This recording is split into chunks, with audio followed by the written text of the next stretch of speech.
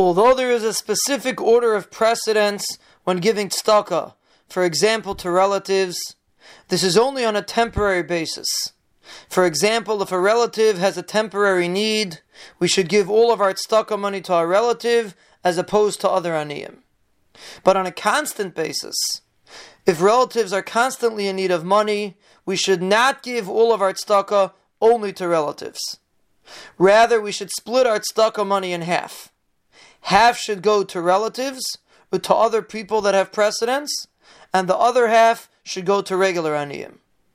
And the reason for this is because if we would give all of our tzedakah money to our relatives, then aniyim who don't have relatives will be left without any funds. And therefore our responsibility to give money to aniyim requires us to split our money and give half to the people that have precedence and the other half to regular aniyim. But this does not apply to one's parents. If a person does not have enough money to support his parents and he has to use tzedakah money, he is required to give all of his tzedakah money to his parents to make sure that they have what they need. Because the importance of supporting one's parents is more than any other ani. And even if one has to give all of its tzedakah money to his parents, he should do so to make sure his parents have what they need.